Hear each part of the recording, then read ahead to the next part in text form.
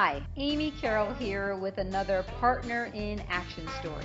This body of work is based on the communication model Predator, Prey, or Partner, and it was developed by my sister, Pat Kirkland. You can find out more about Pat and the model at patkirklandleadership.com.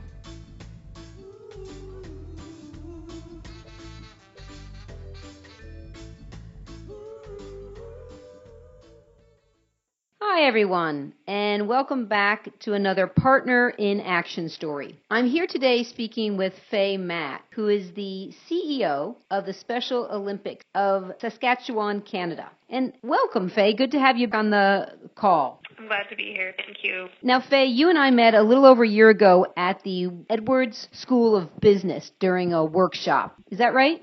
Yes, that's right. Okay, so what I'd like to ask you, Faye, is to tell the listeners what it is that you discovered about yourself and how you applied that in one of the most important relationships in your life.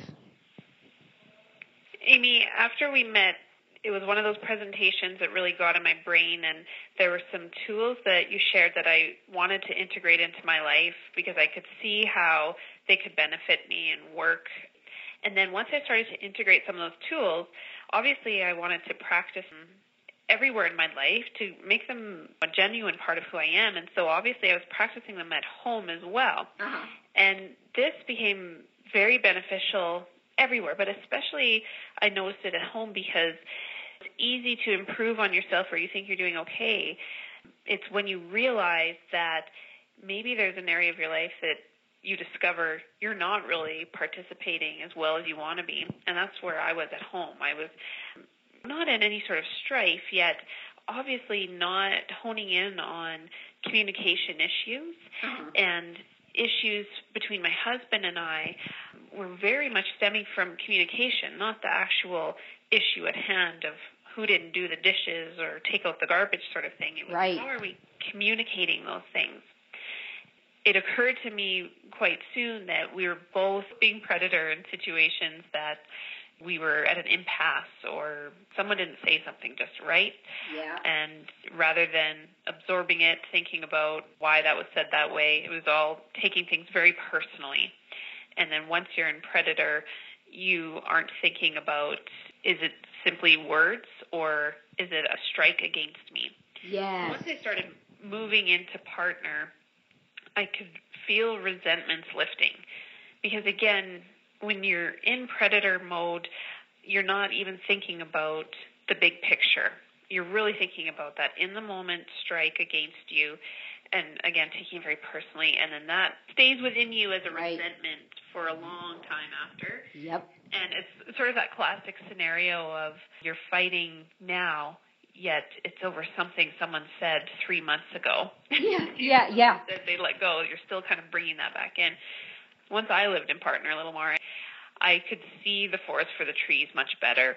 I was able to let go of things much sooner, and it makes much more sense to let go of things because, again, they're not personal attacks. They're simply things said in the moment out of frustration when communication isn't working.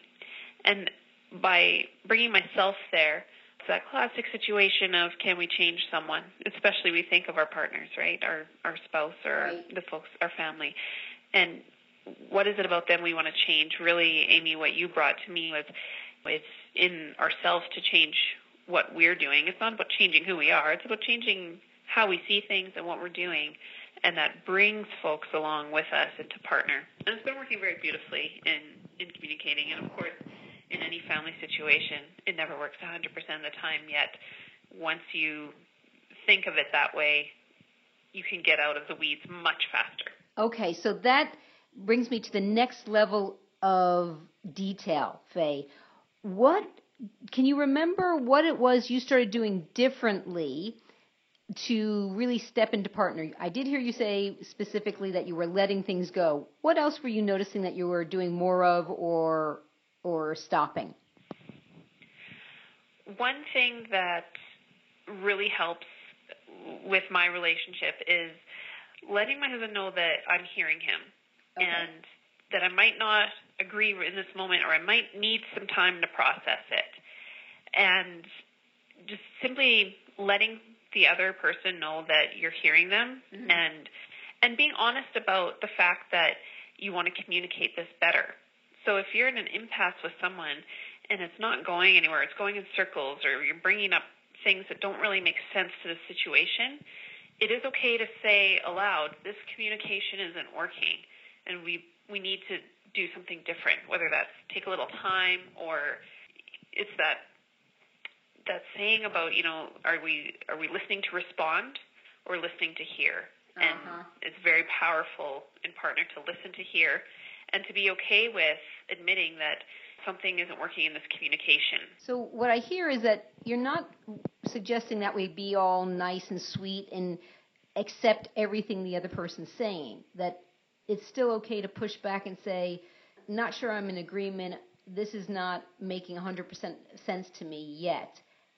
At the same time, you said that even prior to communicating that, what you are doing with your husband now is letting him know you're hearing him. So what are you doing specifically to communicate that? Well, there is simply our physical form when we're communicating, right? Is my phone in my hand?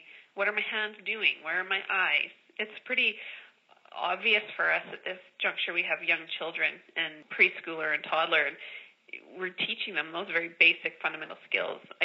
Look at me when I'm talking to you kind of situation, and how soon we forget as adults. And taking those primary lessons, is it eye contact? One of the items that I'll never forget that you taught, Amy, simply, where am I placing my hands? Are my arms crossed? Again, am I holding something? Those very simple things that seem elementary, yet are very powerful when you're communicating with someone. So that's one way to show that I'm hearing. And I'll also even say the words and repeat things back, right? I'm hearing that you're saying this, or is it true that you meant this? That's a very key thing. I said this, but I meant that. And repeating that back and forth a bit, repeating. Again, it's hard not to be condescending in that situation, but once you start saying why, I want to repeat this back to make sure that I've heard what you're saying right. So not only the mechanics of repeating it back, making sure the packaging is not sounding like you disagree or you think what they're saying is ridiculous, like to avoid that condescending tone. Yeah, I like how you said that, the packaging of it, right? And again, it's very much about honesty. You don't have to be perfect and robotic in it. You simply have to say, I want to repeat this back to you so that I understand better, or I want to take this conversation to a time where I've thought about it a little more, right? It's okay to be honest, and it doesn't have to be a picture-perfect scenario. Excellent. Well, Faye, thanks so much for sharing how these concepts have impacted your life, and congratulations for taking it into one of the most important relationships in your life and applying it there. And it sounds like it's really paying off for you.